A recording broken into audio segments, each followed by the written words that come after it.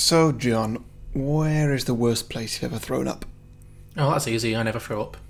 It's true. I just don't vomit. I've just got one of those really strong constitutions. I can be as sick as a dog. I can drink as much as I like.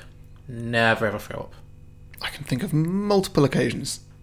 You must be mistaken. I've never thrown up. Sure. What are you doing here? Lying? I don't know. There may have been one occasion.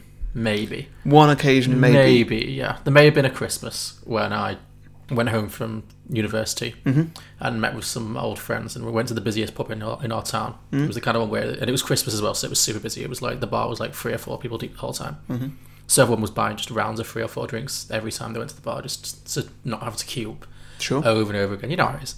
I may have got spectacularly drunk that night and staggered home to my parents' house. And this was on Christmas Eve, and been woken up on Christmas Day by my dad. It's about 6 a.m. on Christmas Day, by my dad furiously shaking me and telling me to get downstairs right away and to clean all the vomit off the sofa before my mum got up. Oh dear, John. Oh. But that's the only time. The only time. Sure it is, yeah. And I also know that is probably the worst thing you've left on that sofa, isn't it? Definitely. Oh, absolutely. You've never left anything worse on that sofa. Yeah, definitely. That was the low point, yeah. Yeah, sure. Some films are fine just the way they are. Other films sometimes take it way too far. But really, how bad could it get? Let's go beyond the box set.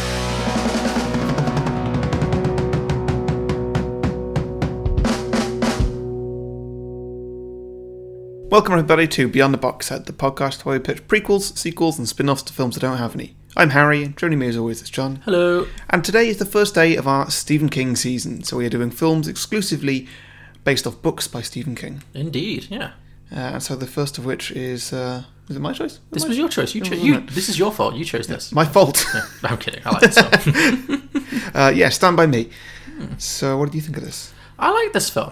I'd already seen this film. I really, really like this film.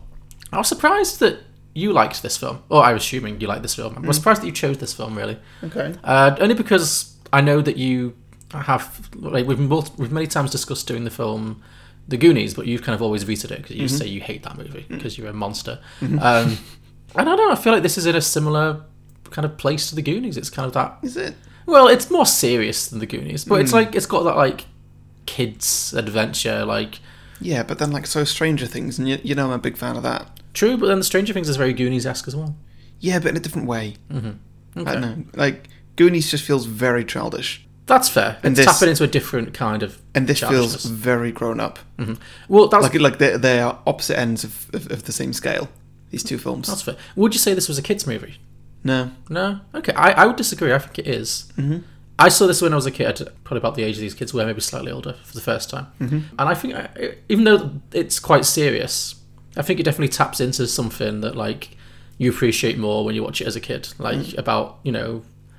I mean, I had a very boring childhood, but I remember always really wanting to go on, like, one of these adventures. You know, when you just go walking down the rail tracks with your mates in the forest or something, you're on an adventure to find a dead body or hidden treasure or whatever it might be. So, I don't know, I think it taps into that quite well. I think it's a good example of a kids' film that doesn't patronise kids. Yeah.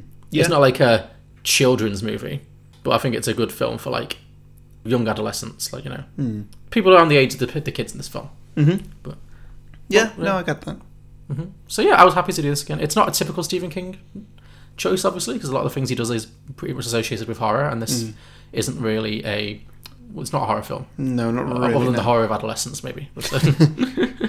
Although actually, the book, it wasn't a book, it was a short story, I think, that this is based on, is actually called The Body. And the reason they called it Stand By Me is because There was no good song called The Body. well, there's no good song called The Body, yes. But also the studio thought that people would think it was another Stephen King horror movie. Fair enough, yeah. So they needed something that would make it more marketable to, like, young people, because Yeah. The Body just sounds like a classic Stephen King, you know, like The Thing or, you know, Yeah. The Shining, The Body, you know. Yeah. So they went with Stand By Me instead. So was it named after the song? Yeah, I think that it was like the... Because I know the song predates it by a few decades. Yeah. But, like, did they already have the song, like, for the credits and, like, a few musical stings in the middle, and they were like, you know what, let's just call the film Stand By Me.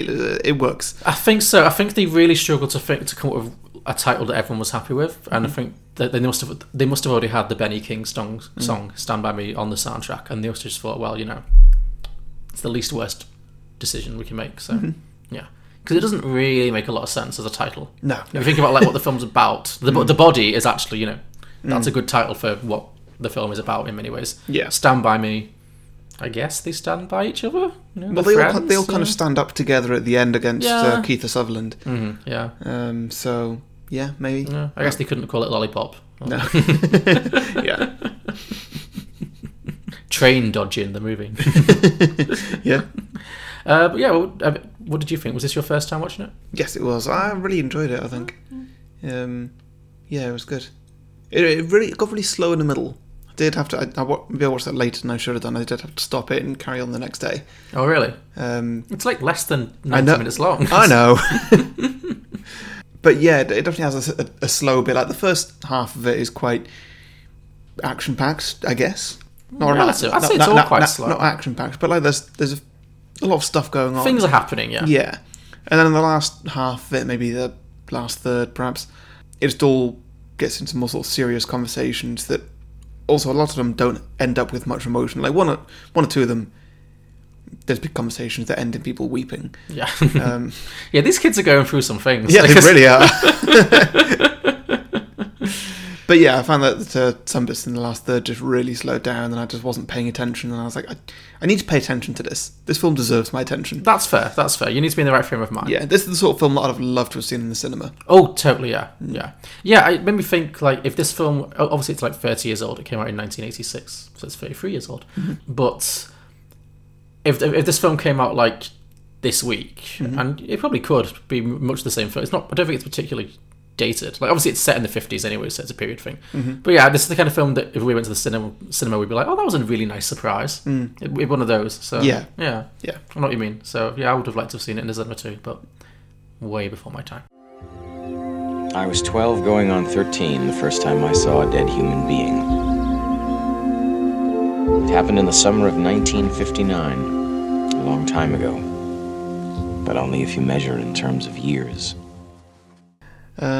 Yeah, so what else have we got to talk about? I don't know, do you want to do a plot summary, maybe? Okay, so we've got these four boys who are Will Wheaton, yes, Corey Feldman, River Phoenix, yes, and somebody O'Connell. Jerry O'Connell. Jerry, I was going to say John. Oh, it wasn't.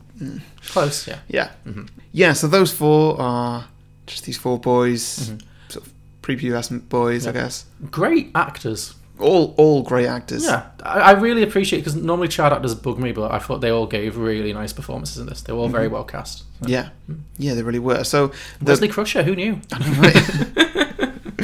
right? The main character, I guess, is Will Wheaton. If you had to pick a main one of the four, and so he's the narrator.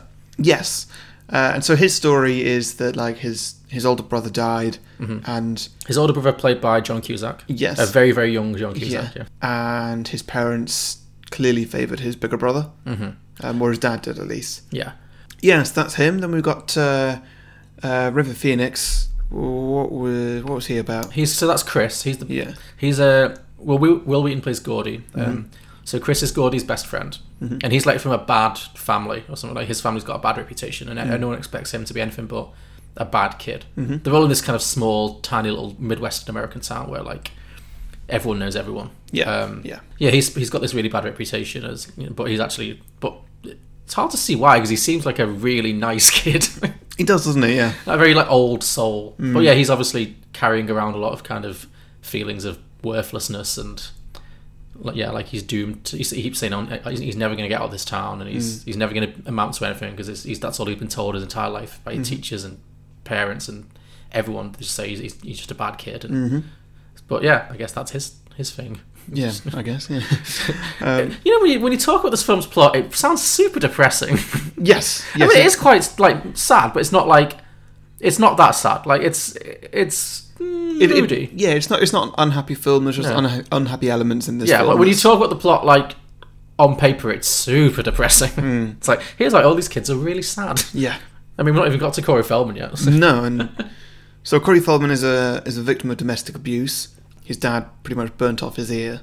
Yeah, Corey Feldman's definitely a bit of a live wire. They say he's like the craziest kid they ever knew. Like he's obviously got a bit of a death wish, and he's just very big anger management issues, just very highly strung. And then we get to Vern, Yeah. who initially is sort of the butt of the jokes for a few things, but then it quickly turns out that that's the way that just the boys act in their group. They're always just sort of, picking on each other in different ways. Yeah, they've got a dynamic. Yeah. Yeah. And so Vern, what's Vern's thing? I would say he's got the least going on. Yeah. Like, he's just. He's just a little bit awkward. He's scared of everything. Yeah, he's the token fat kid who's scared of everything. Pretty much, yeah. Every group had one. Yeah. Teddy Duchamp was the craziest guy we hung around with. He didn't have much of a chance in life. His dad was given to fits of rage. One time he held Teddy's ear to a stove and almost burned it off. I knock. You four-eyed pile of shit. A pile of shit has 1,000 eyes. What? Yeah, so that's that. And one day they're all hanging out in a treehouse. Vern comes along, and they're all smoking as well. Oh, there's lots of cigarettes in this film. I guess it's the 50s and kids smoked. Yeah, but it's very noticeable in this film that all these very young children. It's weird. Yeah, because also I'm looking at these people and like I recognise Will Wheaton. I might recognise. I couldn't place where I knew everybody else from, but I sort of recognised them a little bit, and I was like, everybody looks really young in this. Oh my god, they're smoking. Yeah. Well, 8. Why are they smoking? But they're also smoking like adults. Yeah. In a weird, it's not just like kids smoking. It's like they're like. I don't know, some of the way they hold the cigarettes, and I think it's a choice because they say like really stupid things like, "Oh, nothing like that first cigarette after dinner." Like they're obviously emulating their parents or something. But it's just so funny. It's a weird disconnect, especially now in this day and age when it's very, very rare to see young kids smoking. So and so then Vern comes in and he's all excited and giddy because he's heard that there's a dead body washed up. Well, not a dead body just by a train track. Yeah. Well, also, it's a kid they know. It's not just a random dead body. Okay, cool. It's a kid that's gone missing from their school that everyone's been looking for several days. Mm-hmm. Not a friend of theirs particularly, it doesn't seem. No. But someone that they are aware of. So there was a lot of this that I didn't understand, because at this point, so how did Vern hear about it? And yet the whole thing is that they're getting to the body so that they can confirm it and then report it to the police. Well, he was underneath his house. Do you remember? Did you watch that scene? Oh, yes, so he heard about it. Sorry, I watched it a few days ago. There's so many flashbacks in this film. There's flashbacks within flashbacks. Yeah, there's a lot. So Vern is underneath his house. There's a made-up story at one point, but we'll get there. Yeah, it goes all over. So yeah, Vern is underneath his house trying to find his jar of pennies that he's buried many months before. Mm-hmm. And his older brother and his older brother's friend are talking about how they stumbled upon the kid's body, but they don't want to tell anyone about it. Yeah, because they've like stolen a truck or something. That's it. They were joyriding a car. They just don't want police eyes looking at them. Yes. Yeah. So they're like, well, we found it, but we're not going to tell anyone. And then Vern overhears and rushes to tell his friends. Mm-hmm. Yes, that's it. And so then they all decide that they're going to go out and find the body. Mm-hmm. Seemingly without saying goodbye to any of their parents, they all just get up and go. Well, they say that they're going to pretend that they're sleeping over each other's houses. You know, that the classic kid. You know. Okay. I think they're away for maybe 2-3 days. Like, you know. Yeah, but like your parents were caught. Maybe they'll not know those parents. I don't know. No, none of them seem to have particularly attentive parents. So. No. And so then they start on this a couple of days trek along the train tracks for the entire film. Mm-hmm. To go and find this body, yeah. So I knew that this film had bits of like them walking along train tracks, because I remember reading online when Stranger Things season 1 had people walking on train tracks. Oh yeah, and it's like, this is a nod to Stand By Me, and I was like, so in Stand By Me, there's a bit where kids walk on train tracks. It turns out that's the whole movie. That's the movie. I was like, that's just a weird nothing thing, but oh no, it is a solid reference. Yes. Yeah. Yeah, and so they're getting a few scrapes along the way. Mm-hmm. There's a bit where they've got to cross a long bridge. I think that's like maybe the iconic scene. Yeah. The bridge. That's the one that I think everyone remembers, the scene when they're running away from the train. Yeah. And so that one, like it said, it's a bridge that's just as wide as a single train track. Yeah, and it's going over like a long river, isn't it? Yeah, and so if a train were to come, they've got nowhere that they could hide or anything for safety. They would just have to get to the end of the track. Yeah. And this is like this is the 1950s, so it's old-fashioned like steam trains. So obviously, if this was the present day, it'd be a much shorter film. Yeah, because they would be dead. There's more than one occasion on this film when a kid is almost hit by a train. Yeah, and it made me wonder, like, did trains in the 1950s not have brakes? I know it takes a while for a train to like slow Yeah, down. stopping distance. But it is- seems like the trains just didn't even attempt to brake. It was like, well, these kids are going to go out the way or they're going to die. Yeah. And given that a kid has been hit by a train not 2 days ago, you'd think they'd be on high alert. Like, oh, guys, kids are getting hit by trains. Like, no. Got to get that coal to the minefield in time or something. I like guess, that, yeah. Kids get hit, kids get hit. Yep. Oh well. So yeah, that's one scrape they get into. Another one, they have to cross a small stream, and it turns out it's much, much deeper than they expect. I got a big laugh out of that. Yeah. It's It was a nice moment when they're all just sort of playing around in the water. Yeah, my favourite part of this film when it was just the kids being kids. Yeah. Because sometimes there was a lot of them having like slightly too adult for their years conversations. But yeah, it was nice when you could just see them. Is that the bit where someone says, is it when they're splashing each other and then one of them says, oh, act your age, and he goes, I am. Yeah. Yeah. I was like, yes, you're right, he is. You obviously constantly be talking about your feelings all the time, you're 12. Yeah. But yeah, the Vicar of Dibley-esque moment when they step into the water and it's like obviously a good foot deeper than they thought it was going to be and they all fall in simultaneously did make me laugh quite a lot. Yeah, so that was good. And then that one finishes with Will Wheaton's in a headlock by Vern, and then Will Wheaton's like, there's something on your neck, and turns out they're all covered in leeches. Oh, the leeches scene. Yeah. That was grim. I remember that when I watched it the first time, really. I mean, it's really good at tapping into things that kids would be scared of. And I mean, leeches in general are pretty gross. And also getting bitten on the balls is pretty grim. And when they showed the blood, I remember that really upsetting me when he pulls his hand out of his pants and it's covered in blood. I was like, oh no. No. Even watching it now, I had to look away a bit. I was like, oh God, I forgot about this. So, Yeah. horrible. Yeah, and so, are there any other bits along their journey that I've missed? Well, they're on the run from, what's his face, Kiefer Sutherland. Kiefer Sutherland, Who's yeah. a classic, Who's iconic 80s arsehole in this film. Yeah. Or 80s/50s. He's like, obviously, Yeah, he's yeah. set in the 50s, but yeah.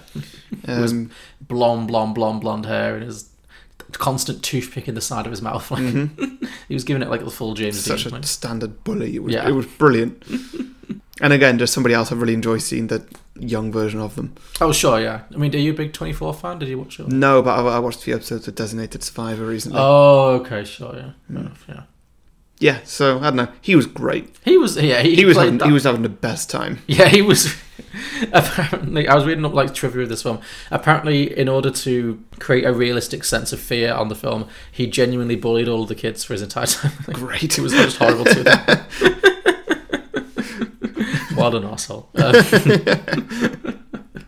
Yeah. So he's like the head of this gang of like, I don't know, teddy boys or something, or just these like 50s, like older teenagers who seem to just enjoy picking on their younger brothers.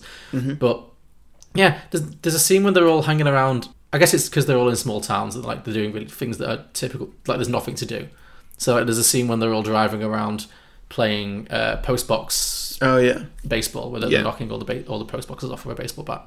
And then there's another one where they're all just hanging around, just carving, like just self-harming together. Yes. just carving the word cobras into each other's, I guess in lieu of a tattoo parlor. But they're all going to get hepatitis sharing that razor. Like, Yeah. I don't yeah. think they're disinfecting it. Probably not. No. So yeah. Yeah, I don't think they're the smartest people. Oh, clearly not. I mean, No. yeah. I mean, that's the thing. His character is pathetic. Like he's bullying kids who are like 5 years younger than him. I bet people his own age, apart from his mates, probably think he's a wanker. Like, Yeah.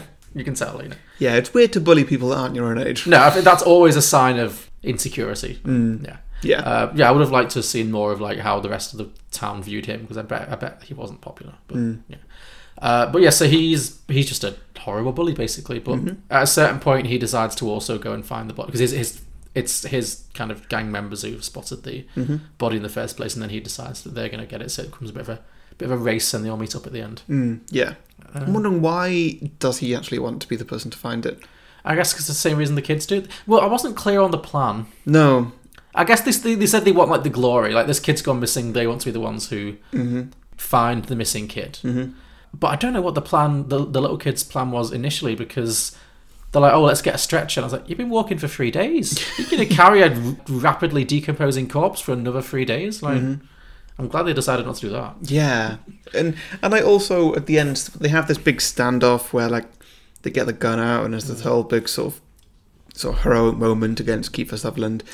And so Kiefer Sutherland then leaves, And he's like, this isn't over. I mean, the body's yours, but this isn't over. And I was like, so... He does everything but shake his fist. Yeah, and I was like, so what does this mean? So now he's going to go and drive back to the town, and he may as well just say there's a body there. Yeah. But, like, I mean, why? What's the advantage to him? What's the disadvantage to him? I do not know. And what are the kids going to do? What are the kids going to do about that? Because they've got a 3-day walk to get back to town. True, yeah. Well, this is why he's a stupid character. This is why he's bullying 12-year-olds. He's an idiot. Like, I mean, the 12-year-olds are kind of idiots as well, because what's their plan? No, Walk exactly. out 3 days. Oh, yeah, it's there. Walk back 3 days. Tell the police where it is, and then... Well, they just want to see a dead body. You know, they want an adventure. I understood that. They want a kid's adventure. I guess, but why are they doing it to sort of spite Kiefer Sutherland? I don't know. They weren't in the first place. In the first place, they just wanted to do it to see a dead body. Okay. But then once they get there, they're like, well, we want to, we're going to tell people about it. Yeah. There he is! I see him! Look! Look over there! I see him! I see him! None of us could breathe. Somewhere under those bushes was the rest of Ray Brower.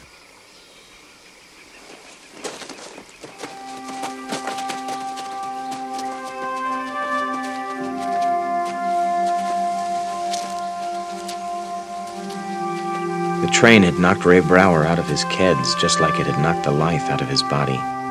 Jesus.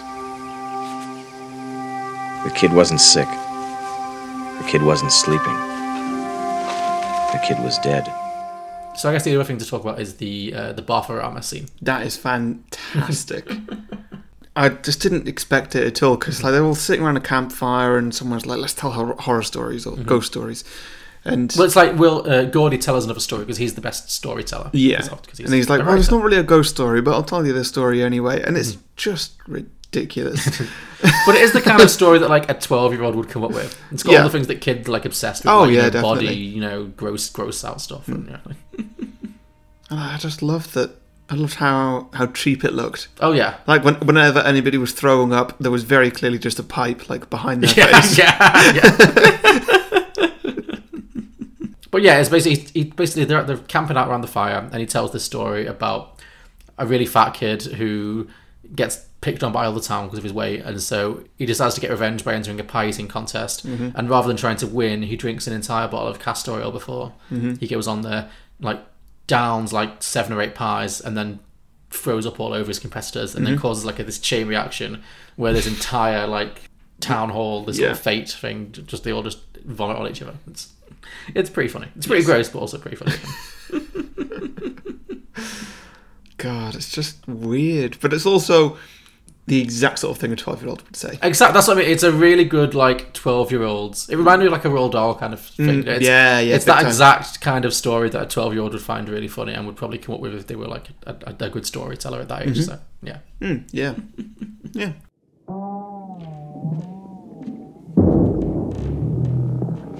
Suddenly, Lardes opened his mouth.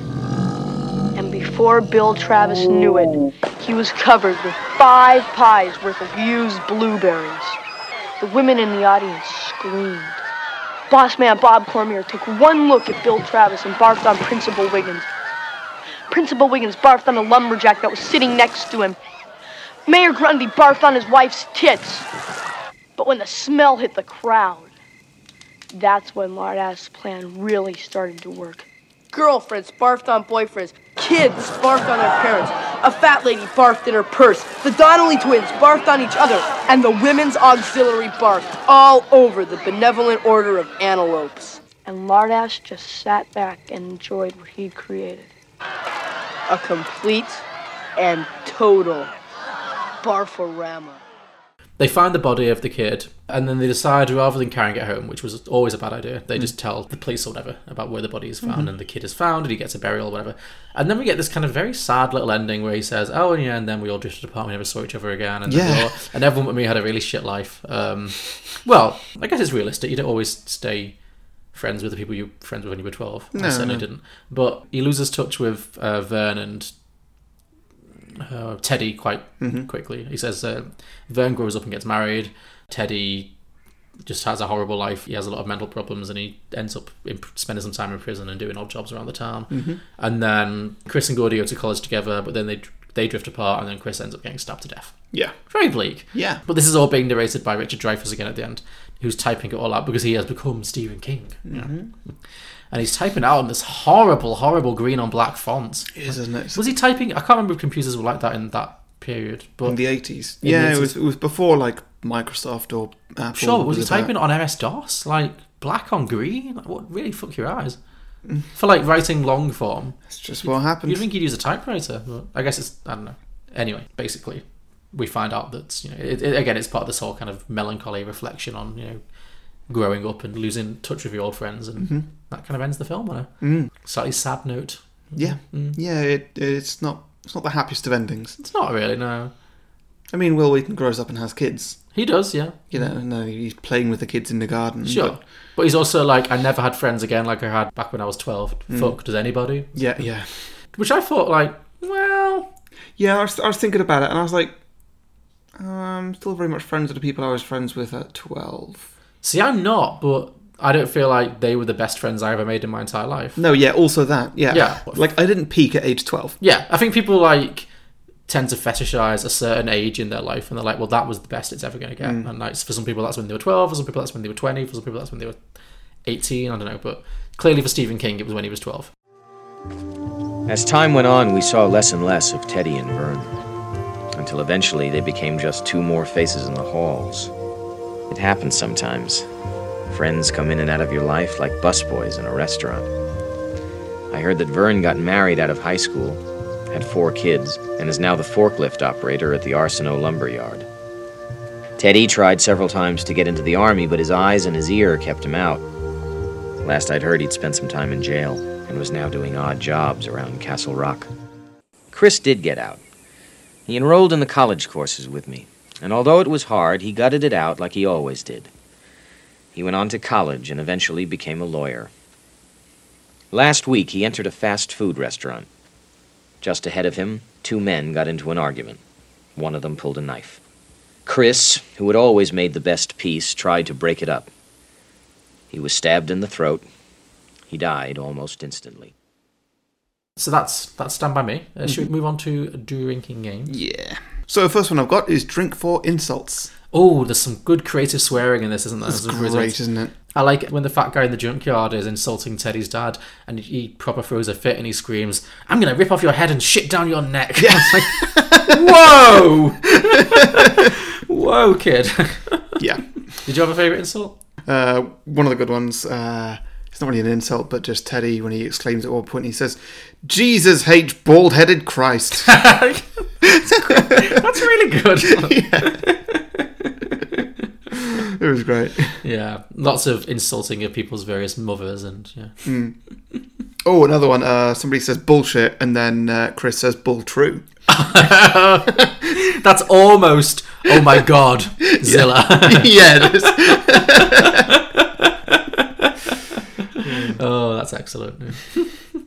What? Oh god, what does he say to Kiefer Sutherland at the end? What does Gordy say when he's pulling the gun at Kiefer Sutherland? It's something like, "Suck my fat one, you low rent teddy boy." Or it's some. I'll find the audio clip of it, but it was a good burn. Yeah, got it. Oh, I got it. "Suck my fat one, you cheap dime store hood." That's it, you cheap damn store hood. Brilliant. Oh, another one. "This isn't funny. What am I supposed to eat?" And then, "Why didn't you cook your dick?" "It'd be a small meal." Yeah. They were zinging. These guys could have had a good career in stand-up comedy or something later on. They had some zingers left, right, and centre. This isn't an insult, but it doesn't fit into any drinking games, and I forgot to mention it. One of my favourite little details in this film is that Vern, the fat kid Jerry O'Connell, they all forget to bring food, and then he's like, "Well, why did you forget to bring any food?" He's like, "I brought a comb." Yeah. And they're like, "For what? You don't have any hair." And he's like, "For you guys." I just love that detail. Like, he thought to bring a comb because his friends wanted to comb their hair. Like, what a brilliant, bizarre little detail. I loved that. And then he drops his comb and it's so sad because it's like, "Oh, no, I've got nothing to comb the hair now." Yeah. Cool. I think that's that one. Okay, so I had drink for cigarettes. Yeah. We've talked about it. It happens a lot. Yeah. Drink for trains. Oh, yes. Every time a train goes by, there's a lot of that. Yeah. Drink for singing, musical moments. Great. It's a good soundtrack, this film. It really is, yeah. Lots of the kids singing along to their favourite like pop songs and also like TV show themes and stuff. It's good. Yeah, definitely. Drink for weird handshakes. Oh, yes. There's a lot of sort of stroking each other's hands, which I always find creepy. What, kids stroking? What, like, do you mean like the secret handshakes that kids do? Like, well, like a secret handshake, where you're doing like a couple of high fives and you kick each other or whatever handshake is. kick each other. What kind of secret handshakes did you have? Weird ones. Okay. But when you're just sort of like, one person holds a hand like the other person just strokes it, it's just weird. I don't like it. Okay. No. What, do you mean like when they're comforting each other? No, like one person holds a hand out and then, I can only imitate it to you, I can't imitate it to the listeners. Well, show me. It still won't work for the like when I do that. Oh, is it as in like, so is it like a sign of agreement? Is like... It's just a weird secret handshake they have. Oh, okay. It's, just it's not during the sad moments when they're like being no. nice to each other. It's just, okay, I know what you mean. It's like a gentle high five. Is sort what of, say. yeah. It's like a high five that's more of a stroke. Yeah. Okay. Nobody wants a weak high five. I guess not. No. Okay. Anyway. Okay. Well, let's learn some stuff about you. Yeah. Okay. Drink every time the children get oddly reflective. When they're talking about like, I guess we'll never be friends again after this summer. Like, just... Yeah, totally. Drink whenever Teddy pretends he's in a battlefield. Oh, okay, that's good. Yeah. Actually, that leads on to my next drinking game, which is drink every time a kid has a clear death wish. Yeah, it's just Teddy though, isn't it? It's a lot of Teddy. Teddy definitely has a bit of a death wish because there's a whole scene where he's like wanted to dodge the train and they have to drag him off the tracks. But also Kiefer Sutherland does it as well when they're driving. Oh yeah, they're having that like drag race with the two cars. Yeah, and there's a lorry coming in the opposite direction, and they've taken up both lanes. And he basically plays chicken with the lorry, and the lorry ends up like swerving off the road, but he fully doesn't blink first. Yeah, these kids are just bored and just trying to kill themselves. I guess, yeah. That's what you get for small towns. Yeah, I guess. Okay, so drink whenever someone tries to balance on the train tracks. You get a lot of that, just little bits here and there. Oh yeah, just the classic train track walk. Yeah, one foot in front of the other. That's nice. I think that's all I've got. We've done singing, cigarettes, trains, reflective, creative swearing. Yeah, that's all. Last one I got is drink whenever Vern is scared. Okay, yeah. I mean that's happened throughout, but that's a bit, might be a bit of a waterfalling situation. But yeah. Sure. Yeah. Cool. Okay, so that's that. Before we get onto our sequels, listeners, if you've enjoyed this episode and you have enjoyed any previous ones, then maybe you would consider supporting us on patreon.com. If you go there, patreon.com/beyondtheboxset, you can support us for as much or as little as you like per month. And by doing so, you get a few bonus features. Bonus features including a show called Beyond the Box Set, which once a week we review cinema releases. So 2 episodes a week instead of 1 from Beyond the Box Set. Sounds pretty good to me. The bonus episode is a movie review, not a like sequel pitching kind of thing, though. We just talk about a film that's at the cinema. Yeah. Which is great. It's just something different. But when I'm not going to pitch a sequel to Avengers Endgame, there's already... No. There's millions. The internet is full of them. There's going to be millions. Yes. Will they ever stop? Who knows? I hope not. Also, if you become a Patreon, you get to have a 30-second advert slot on the main show. Yeah. Once a month, where you can advertise anything you want. Can be your own podcast, your own business, whatever you want to talk about. Yeah, and I will take this opportunity to promote one of our patrons, which is a guy called Daniel Tickner, who has a podcast called the Aussie Nerd Podcast, at Aussie Nerds Pod on Twitter, or just search Aussie Nerds on iTunes or any good podcasting platforms. I believe we've both guested on his show. He just talks to people about their favourite films and gets into some really good conversations. He's also guested on this show. He is on our episode on, was it Wolf Children? Is that what it was called? Yes. The Japanese anime? Yeah. Lovely film. That was part of our Halloween season for 2018. I'm sure we'll have him on again at some point in the future. But yeah, so check that out. Aussie Nerd Podcast. It's very good.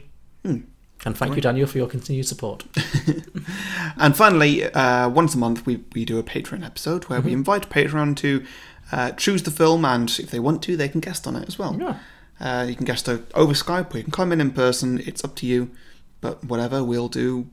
We'll do the film you choose. Yeah. So, also, if you don't want to come on, you can still choose a film for us to do. Yeah, we'll just do it anyway. We'll just do it instead. Yeah. So if you're a little bit podcast shy, that's absolutely fine. That's that. So all that's available at patreon.com/beyondtheboxset. Indeed. Now, John, your sequel. My sequel, okay. What do you got? So, yep, I've come up with a fairly standard sequel this week. Okay. Just your classic follow-up. So mine is called Stand By Me 2, The Sign, for reasons that I will explain as we go on. Is it a do not cross sign on a railroad? No. Is it do not walk on the train tracks, danger of death? Do not cross this bridge. This is a train bridge. Look for your own bridge, you bloody pedestrian. Is that what the sign says? You're not going to get it. Okay. Is it do not cross this river, there's leeches? No.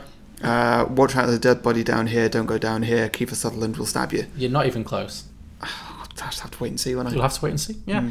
Anyway, so the original film was obviously set... Well, it was set in the 1950s. Yeah. 1959. The action was. But it was narrated from like 1986 or something. Sure. When we had Richard Dreyfuss as the adult Will Wheaton. Now, as we all know, Will Wheaton grew up to look nothing like Richard Dreyfuss. He grew up to look like Will Wheaton. Yeah. So I'm not going to bring Richard He looks Dreyfuss. very much like himself, doesn't he? Indeed, yeah. They did do a great job of casting an adult who looked like they would grow up to be that child. They look nothing alike whatsoever. But Yeah. whatever. Is there anybody you can think of who would have been good for that? To play an older Will Wheaton. Yeah. I don't know. I mean, Will Wheaton today looks... It's difficult, actually, because the people can think of are just people who look like Will Wheaton right now. Yeah, which would work. But, Yeah. but then it would have been 20 years ago, so maybe not. Yeah. I don't know. Anyway, Moving on. this film is set in the year 1992. Okay. So, roughly 33 years Sure. since the events of the original, which took place in 1959. What do you mean, roughly 33? It's a very specific No, number. sorry, it is specifically 33. Roughly a very specific number. Okay, sorry, yes, I did work it out. It's 33 years. So, because the film came out in 1986, which I know is 33 years ago because I'm 33 years old and I was born in 1986. So Great. that's very easy maths for me. Good maths, John. Yes. Good maths. So this film's set in 1992, which is 33 years after 1959. Glad we got that covered. Okay, sorry. So basically, we've got middle-aged Will Wheaton. He's in his mid-40s. He's Yeah. about the age Will Wheaton is in the real world right Yeah. now. The year is 1992. So Gordy, the Will Wheaton character, has grown up to become a successful writer of horror fiction, much like Stephen King. Since this story is obviously based heavily on Stephen King's own childhood, before we continue that and make this one about his adulthood. Great. So he's now in his mid-40s. He's married with kids. However, he's going through a bit of a rough patch with his writing. He's suffering from a major case of writer's block, and he's under severe pressure from his publisher to deliver his next novel. Also, his famously prolific writing regime means he spends all of his days locked in his office writing and brainstorming, and he's become very distant from his family, particularly his 12-year-old son Joe, who also wants to be a writer and craves his father's approval. So he spends all his time locked in his room, and he doesn't really spend a lot of time with his kids. Sure. Okay, that makes sense. Now Joe, his son, is a very sensitive kid, much like young Will Wheaton was in the original, who spends a lot of time hanging out in the woods with his friends, singing along to the hit songs of the day, which are mostly by the band Ace of Base, since it's 1992, and they were the most popular band of 1992. Yeah. And that's why we have the title, The Sign, because one of the... And I know you don't know this, because you don't know anything about music and that wasn't directly related to you, but... yeah, the big Ace of Base hit is I saw the sign and it opened up my mind. So I just thought it'd be funny to have, like, because this film was so musical, full of like 50s, classic 50s tunes like Stand By Me and Lollipop and all that stuff. I thought it'd be fun to have a version of this film that's just set in like the mid 90s with just like 90s pop. You know, playing to my strengths. I should have predicted this. Yeah. Anyways, that's why it's called The Sign. That doesn't really matter though. So yeah, so just wanted to crowbar that in there. Is it again a title that's just not really relevant to the film at all? Well, you could probably... The Sign is kind of a generic kind of... You could find other justifications for that title, but that's Okay. mostly that's what I've gone with. Okay, because I've done a similar thing, but I've also tried to make it as relevant as possible to the film while Okay. also still being a song that people will recognise. Oh, okay, sure. Well, that's the thing. Like, Stand By Me, the song, is in the film, but not necessarily, as we discussed, not necessarily the most obvious title for the original film. So I feel like The Sign is fine. Yeah. Didn't mean to rhyme that then. Just happened. Anyway. Don't look at me like that. Keep rhyming. No. Rap! I'll be telling this plot through the medium of gangster rap. Anyway, so Stephen King / Gordy's got this kid who's a sensitive soul who hangs out in the woods with his mates, much like his dad did back in the day, but they don't have a very good relationship. Anyway, so as Gordy is struggling to come up with a story idea, the stress of his writer's block leads into bouts of heavy drinking, and he ends up one night in some downtown dive bar, like drowning his sorrows. And as he's stumbling home from this night of drinking, he is attacked by a group of thugs, beaten up and left for dead. As he lies in a daze, a shadowy figure approaches him and drags him to the side of the road to safety and cradles his head protectively. Through his blurred vision, because he's been beaten up a lot, he sees that the man is his long-dead brother, Denny, played by John Cusack. Oh. I'm bringing that plot back in. Okay. So, before he can say anything, he blacks out. When he comes to, the man is gone. So he staggers home, and as he's recovering from his injuries, he becomes obsessed with the fact that his brother might still be alive. I'm getting flashbacks right now to a very early episode of ours when you did a very similar thing for Titanic. Did cross my mind, yeah. It's not exactly the same. No. Yeah, but I know what you mean. Yeah, it's that not entirely dissimilar. No, I was just thinking, like, one of the main points of this film is that it's the story of the first time he ever sees a body. Because he says that I remember the first time I ever saw a dead body, it was on the summer of 1959. That's part of the narration at the start, which means he can't have seen his own brother's body. So that means his brother really dead. So that was my jumping off point. You see. Yeah, that's a good little chink in the armour that you're Yeah, scraping open somehow. I am crowbarring that open. Yeah. Yeah, so that he becomes obsessed with this theory that his brother might still be alive after all these years. Obviously, nobody believes him because he was drunk, he was disoriented from the beating, and his wife and his friends just say, well, it was probably just some well-meaning stranger who didn't want to get involved. He just, pulled you out of the middle of the road, made sure you weren't going to die, and then left you to wake yourself up. But he's convinced. He's fully convinced. So as he goes about his life over the next few weeks, he starts catching glimpses of his brother everywhere. And this is very similar to my Titanic story. Listeners, episode 1. It's 120 episodes ago. I've earned the right to revisit it. But yeah, he keeps seeing like shadowy glimpses. Like he'll pass a stranger in the street and he'll catch a glimpse of his brother and then he'll do a double take. It's not him. It's that kind of thing. Yeah. Anyway, so as his obsession grows, he starts investigating his brother's accident back in the 1950s. Because in the original film, it said that the John Cusack character, the older brother, died in a car accident, in a Jeep accident. So it was kind of quite vague what happened to him. And he remembers that he never actually saw the body. So could it be that his brother maybe faked his own death back in the 1950s? Both of his parents are now long dead, so they can't confirm or deny anything. So he travels back to his hometown of Castle Rock, the setting of the original film, to do some more research. While he's there, he reconnects with Teddy and Vern, who still live in the town. Thought that'd be a good opportunity for a cast reunion. We can't have River Phoenix, sadly, because he died. And the character died as well. Well, the character also died, so both, yeah. Weird thing about this film is that the actors, their careers all very much echoed what happened to their characters in kind of quite a sad way. It's very weird. Yeah, Will Wheaton kind of did all right, grew up, wrote some books, obviously also started Stephen King should have written better things for them then. Yeah, he did. Well, in the and book... they all lived happily ever after. Well, in the book that this film was based on, they all die apart from his character. Oh, right. So actually, Corey Feldman and Jerry O'Connell should be thanking him. Yeah, they got out lucky. Yeah. But yeah, so Will Wheaton obviously grew up and mostly is well known as an actor, but he also he's written a bunch of novels, so he basically lived the life of his character in many ways. River Phoenix died young of a drug overdose, not being stabbed, but still. He died at the age of like 21. Jerry O'Connell seems fine. And Corey Feldman is very troubled, sadly. He's like a classic burned out child star. Spent some time with Michael Jackson when he was a kid. Yeah, right. Yeah, he's had a hard life, bless him. Anyway, so in this story, he reconnects with Teddy and Vern, who still live in the town. Vern has lost a lot of weight and married the hottest woman in Castle Rock. That's because Jerry O'Connell is no longer fat and is married to Rebecca Romijn, who played Mystique in the X-Men movies before Jennifer Lawrence took the role. Great. So just thought I'd put that out there, yeah. And also Teddy is still kind of a mess. So he is still a bit of a burnout and having a lot of problems. But the three of them all get together and they reminisce about Chris, the River Phoenix character. And although they're a bit sceptical, they agree to help Gordy out in his attempt to find the truth. So first of all, they look for the police report on the original accident that supposedly killed Gordy's brother. Unfortunately, the chief of police is now Ace Merrill, the Kiefer Sutherland character, who is just as obnoxious and unhelpful as he ever was. Long story short, they come up against a variety of dead ends trying to investigate what happened, and they get roadblocked every single way. But Gordy just cannot let it go. So eventually he decides the only way to know for sure if his brother is dead is to dig up his grave. Wow, okay. It's getting dark. So Vern and Teddy are like, man, that's dark, but he will not be dissuaded.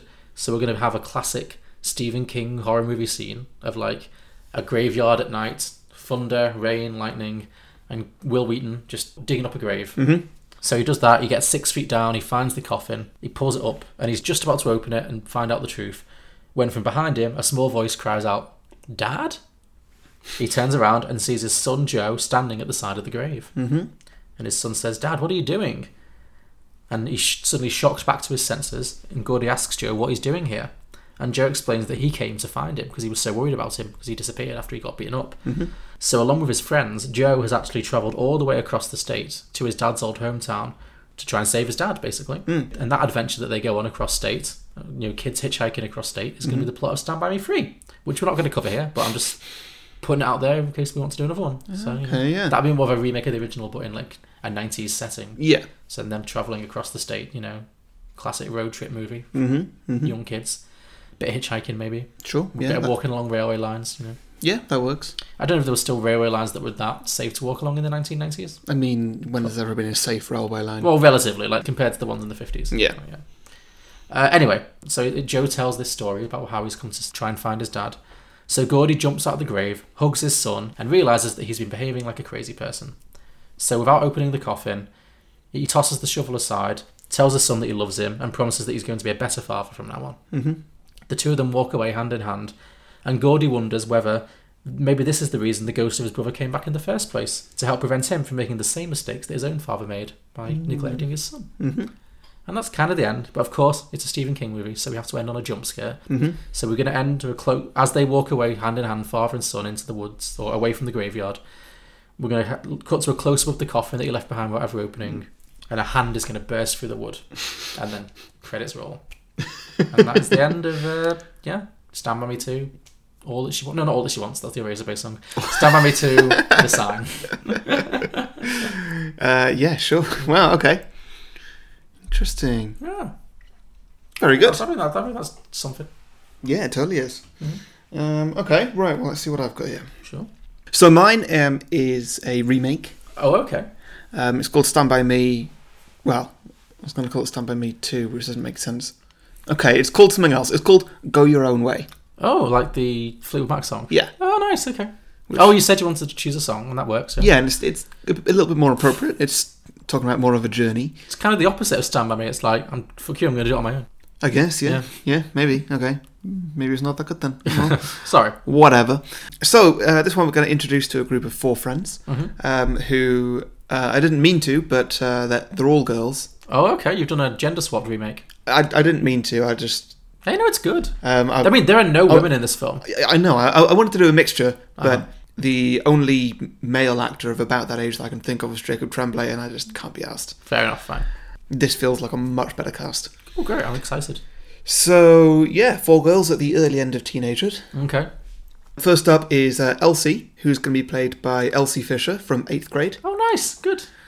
Told you I'd start using her. Good. Yeah, no, as you should. She was great. I look forward to seeing her in more things. So, yeah.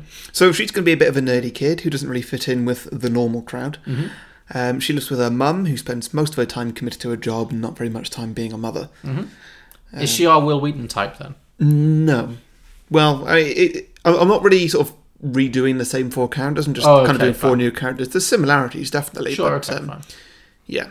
Next up is Millie with a Y, who's Millie Shapiro, Hereditary. Oh, yeah, that girl. Oh, that creepy girl. Okay, yeah. Sure, yeah. She's going to be a very quiet character. Of course. Not very outgoing, quite passive. She lives with both her parents, and it's heavily implied that she is a long-term victim of domestic abuse. Oh, no, okay. Next up is Daphne Keane from Logan. Oh, yes, that girl from Logan, yes. I remember her, yeah. Okay. Yeah. She is going to be, I guess, kind of the Corey Feldman character. She's kind of obsessed with the military. Everything is a war zone to her, and it's probably handed down from her father, who has PTSD from, I don't know, some kind of war. Okay. I've not actually specified a time that this is set. Sure. Some films don't need that. It could be any time in America, yeah. Yeah.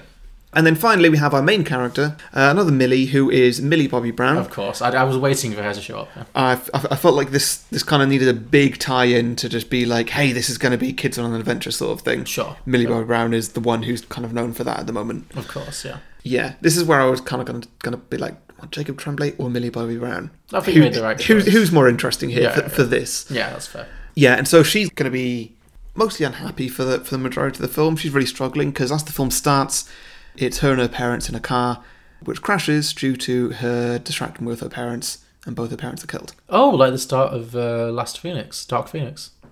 Yeah. Yeah, I guess. Yeah. So is she distracting with psychic powers or just... No, just by being a little girl? Yeah, you're just a little girl. Yeah, there's no powers or anything. Oh, okay, so it's not like Dark Phoenix. Okay, so she's just a little girl. I'd say it's more like Jessica Jones, which I guess the same thing happened. Oh, sure. So it's no fault of her own. She just distracts them and a car accident happens and she's the only survivor. Yeah. Okay, sure. Yeah. So yeah, the story starts. Elsie, she joins up with the girls hanging out somewhere, I guess. A treehouse, that works. Sure, yeah. Whatever. In the back of Daphne's garden. Elsie's all giddy because she's heard about a dead body somewhere out in the woods along the river.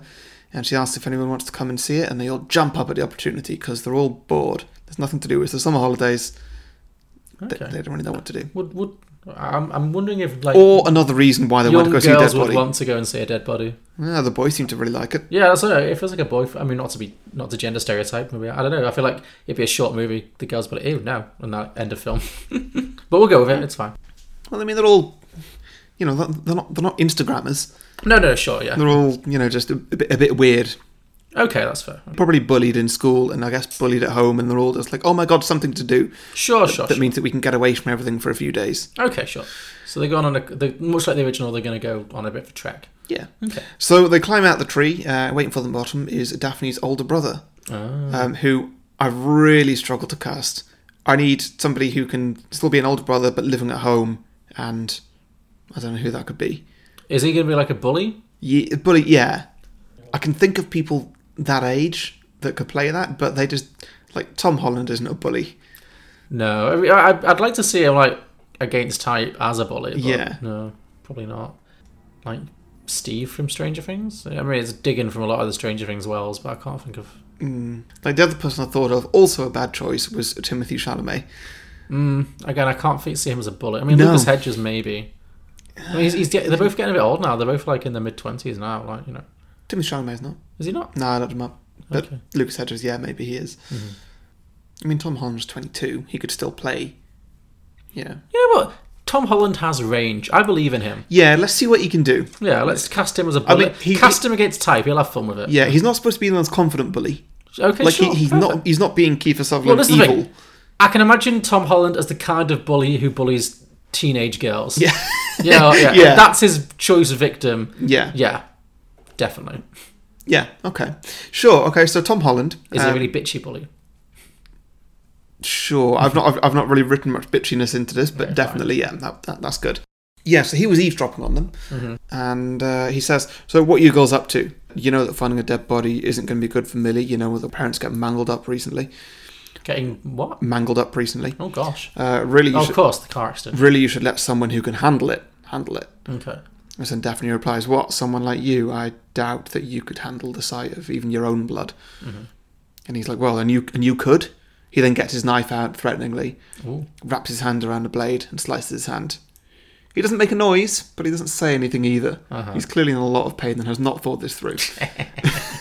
So the more I think about it, the more I like this for Tom Holland. Yes, then Millie with Nye, who is Millie Bobby Brown. That's how I'm going to refer to her now. There's two Millies in this. You've made this more complicated than you needed to. It'll be alright. Alright, fine. Millie with Nye says, wow, so manly. Come on, girls, let's go.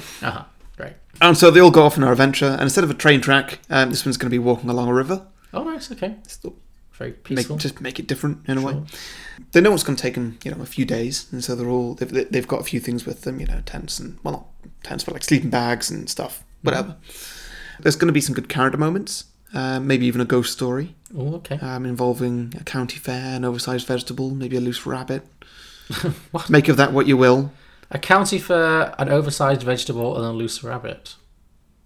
Okay. Just think of a story in your head that might involve any of those things, and just whatever that is, that's what was told.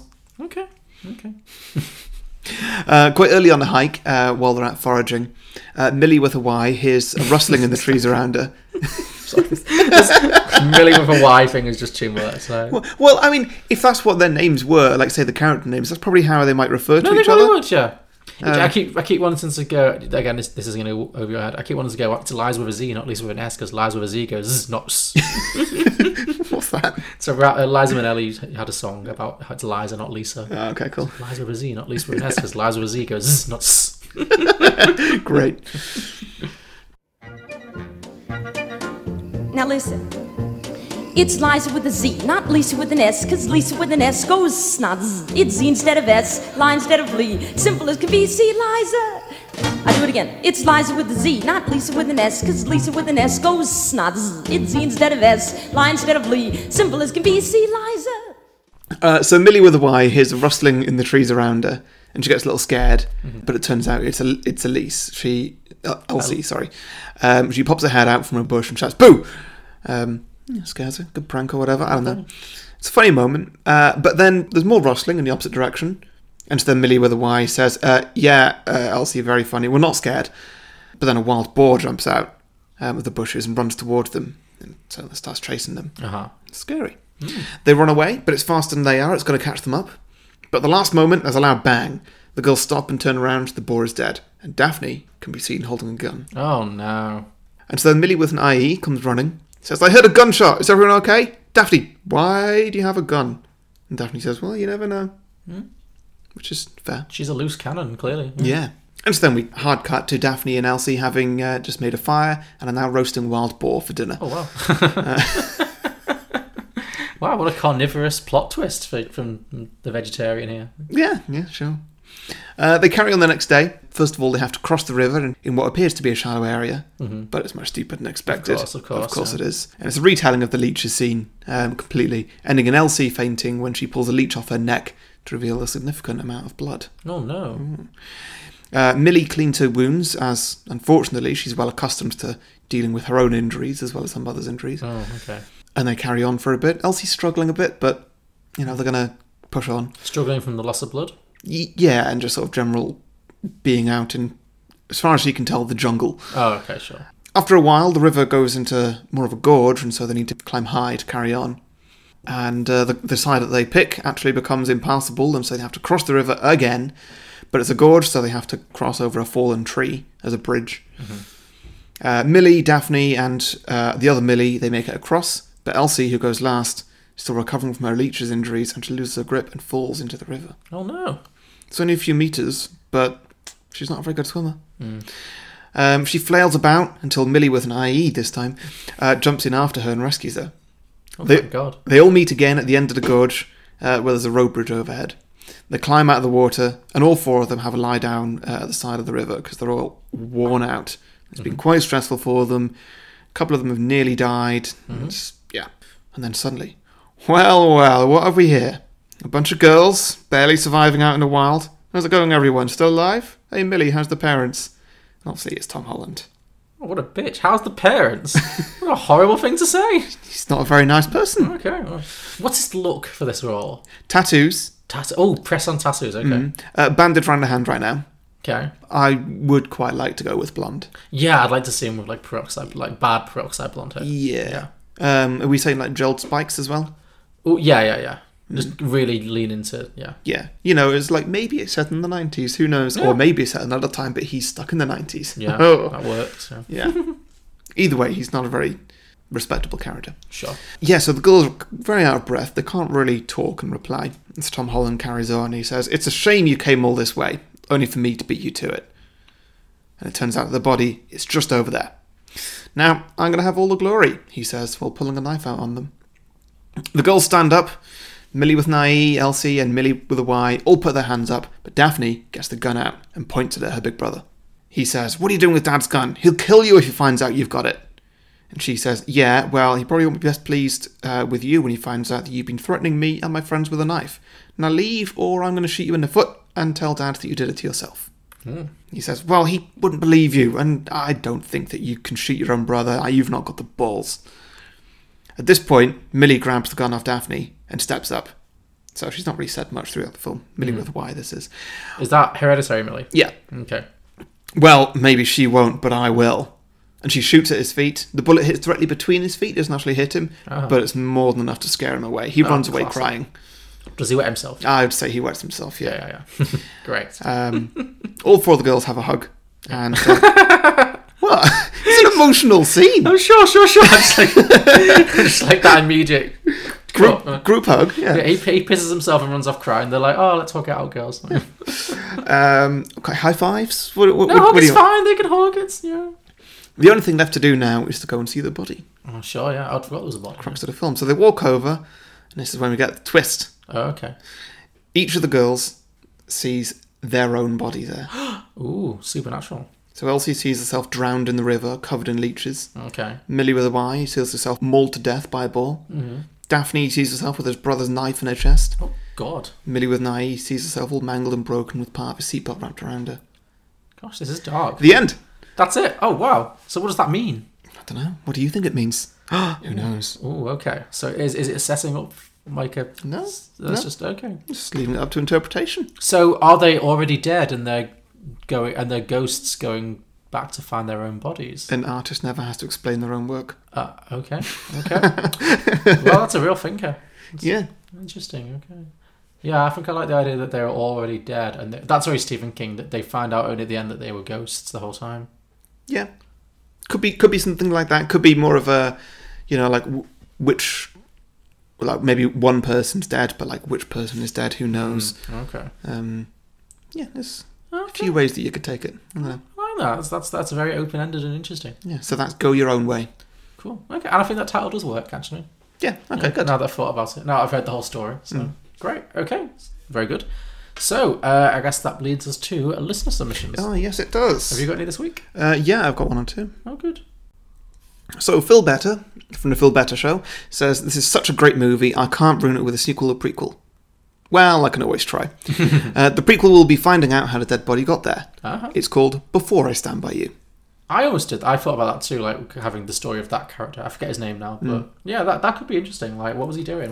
Did he have any friends? Like, Yeah, what's his story? I don't know. Yeah, I can see that. That's a good one. Justin Hayes says, "I think Stand By Me is one of the 3 best movies I've ever seen." Wow, people really like this film. Yeah. High praise. And he says, "I guess they could always do a sequel of the gang getting back together years later and having another adventure, or prequel about how the kid died or something. If they really had to do a follow-up, I'd rather they just have it follow a different group of kids having a different, life-changing adventure. Like, similar concept but different story and character beats and stuff. Don't mess with a classic." I think that's fair, yeah. You do like a 21st century update, new kids, new story, but yeah. make it a Netflix series or something. That seems to be the thing. That Yeah, put some monsters in there. Make one of them superpowered. Well, no, I'm not. Let's not go nuts. There's plenty of that around already. Okay, so Clayton Andrews says, "Sequel. Kiefer Sutherland's character was actually a manifestation of Pennywise the Clown. Oh, gosh. 27 years later, the boys have to reunite, put him down for good." Ooh, okay. Interesting. That works. Yeah, definitely. Yeah. Mosh Heisen says, "Some sort of Lost Boys / Sliders / Star Wars Next Generation crossover." Yeah, That's stuff that they were all in. I guess that works. Yeah. The last one I've got here, Jack Cox says, "Watch over me.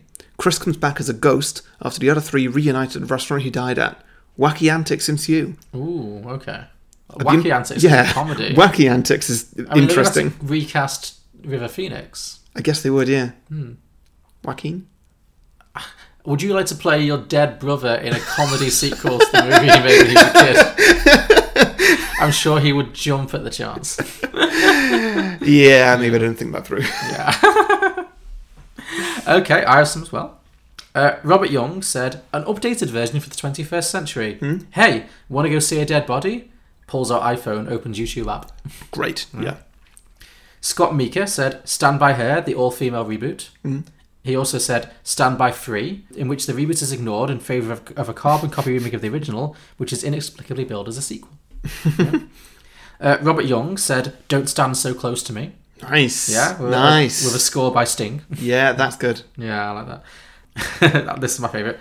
Wade Goodenberger said Stand Blimey, a British remake. Terry Parr said Stand By Me 2, The Return of Lardass. Nice. Yeah. Rob Trainer said, "Seriously, guys, stop sending me leeches every Christmas. It's not funny anymore. The Gordy LeChart story." Laura McDaniel said, "Night of the Standing Dead. It turns out they're actually living through a zombie apocalypse. The body they went to see springs to life and chases them down." Yeah, right. That's interesting. Chris Dobson says, "The group have their dreams haunted by some sort of demon who looks like, I don't know, a clown. Also, bullies try to literally murder them." So, great. That's it, yeah. Mike Carey said, "Stand By Me 2, whatever happened to the pie eating contest guy?" Yeah, that could work. Over on Twitter, Blokebusters, @Blokebusters, said, "Stood By Us. The film's events are called into question as we see the surviving members gather and we learn that they all have differing accounts of the experience. We see each version with small things changing each time. In the end, we find out that the whole thing was invented by the boys to cover up the fact that they were actually responsible for the death of the person they found. And they concocted the lie to protect each other. They even began to believe the lie themselves. The film ends as the group comes to the realization that the story was a cover-up. We get a slow fade to black as they all look at each other with fear in their eyes. Okay. Wow, that's interesting. I like that. It's very dark, but yeah. At the cinema, guys, it said, "Stand over there." It's the summer that Chris was supposed to get married. That's the River Phoenix character. They all come together for a bachelor party to wake up in the morning after, and Chris is gone. The clock is ticking as they try to piece together the night before and find their missing friend. It's never been done before. And then they just posted a picture of The Hangover. It's nice. At Aussie Nerds Pod said, "Stand by me too, leave me alone." The Contrarians at Contrarian Prime said, "Sit by me. They're old men now. Their knees hurt. Gone are the days of playing chicken with a train. They sit down, have coffee, and reminisce about how awesome it was when Kiefer Sutherland got hit by a bus and died." Great. Film Gamer at Serious_George said, "Simple. They all reunite in their present day ages if they are not dead, and they go for a hike in the woods and end up getting seriously injured because they're not kids anymore." And finally, at OnlyMoviePod said, "I was here. 15 years later, Gordy is a successful writer on a book tour in Maine. He reunites with Chris, who's now a lawyer. They discover that Teddy has been accused of murder and decide to travel back home to find out what happened. As they piece together the fragments of Teddy's life, they realise he's been entirely mistreated by the local hospital for mental illness. A male nurse has framed him for the death of his wife, who was sleeping with Vern, who's now a narcissistic playboy. Gordy writes an article for Harper's Bazaar on mental illness, and Chris successfully argues to have Vern exonerated. The boys celebrate one last time before going their separate ways. Chris stays in Maine one last night and tries to stop a fight in a bar. One of them pulls a knife. It's the man who framed Teddy. Gordy dedicates his next book to Chris's memory." Okay. That brings them all back together. And I like that. That's very good. Yeah. So that was I Was Here by At Only Movie Pod. And yeah, those are our listener submissions for this week. If you have any sequel ideas for Stand By Me or any films we've done in the past, please let us know. We are Beyond the Box Set. You can find us at beyondtheboxset.com. Our podcast is available on all good podcasting platforms, including iTunes, Spotify, Stitcher, Google Play. You name it, we're on it. If we're not on it, let us know. We will get on it. You can also contact us on social media on Facebook, Twitter and Instagram. Just search Beyond the Box Set or at Beyond the Box Set on Twitter. And our Patreon is patreon.com/Beyond the Box Set. And next week, Harry, Next week, it's a very special episode. Aww. Because we're having a returning guest. It is my brother, Sam, who previously guested on our With Nail and I episode. A classic, yes. And so he's coming back to Leeds, and next week he's going to be joining us and doing a film that's been on our list for a while. So we were originally going to do this for our 100th episode, but then we decided not to because it might not go down so well live. But it has for a long time been the top of the IMDb top 250 list of films. Is it still number one? I believe it is.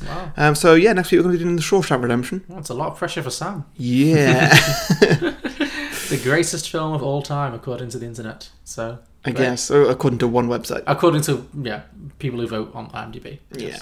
Cool. So yeah, join us next week for The Shawshank Redemption. Yeah, thank you everybody, and see you next week. See you next week. Bye.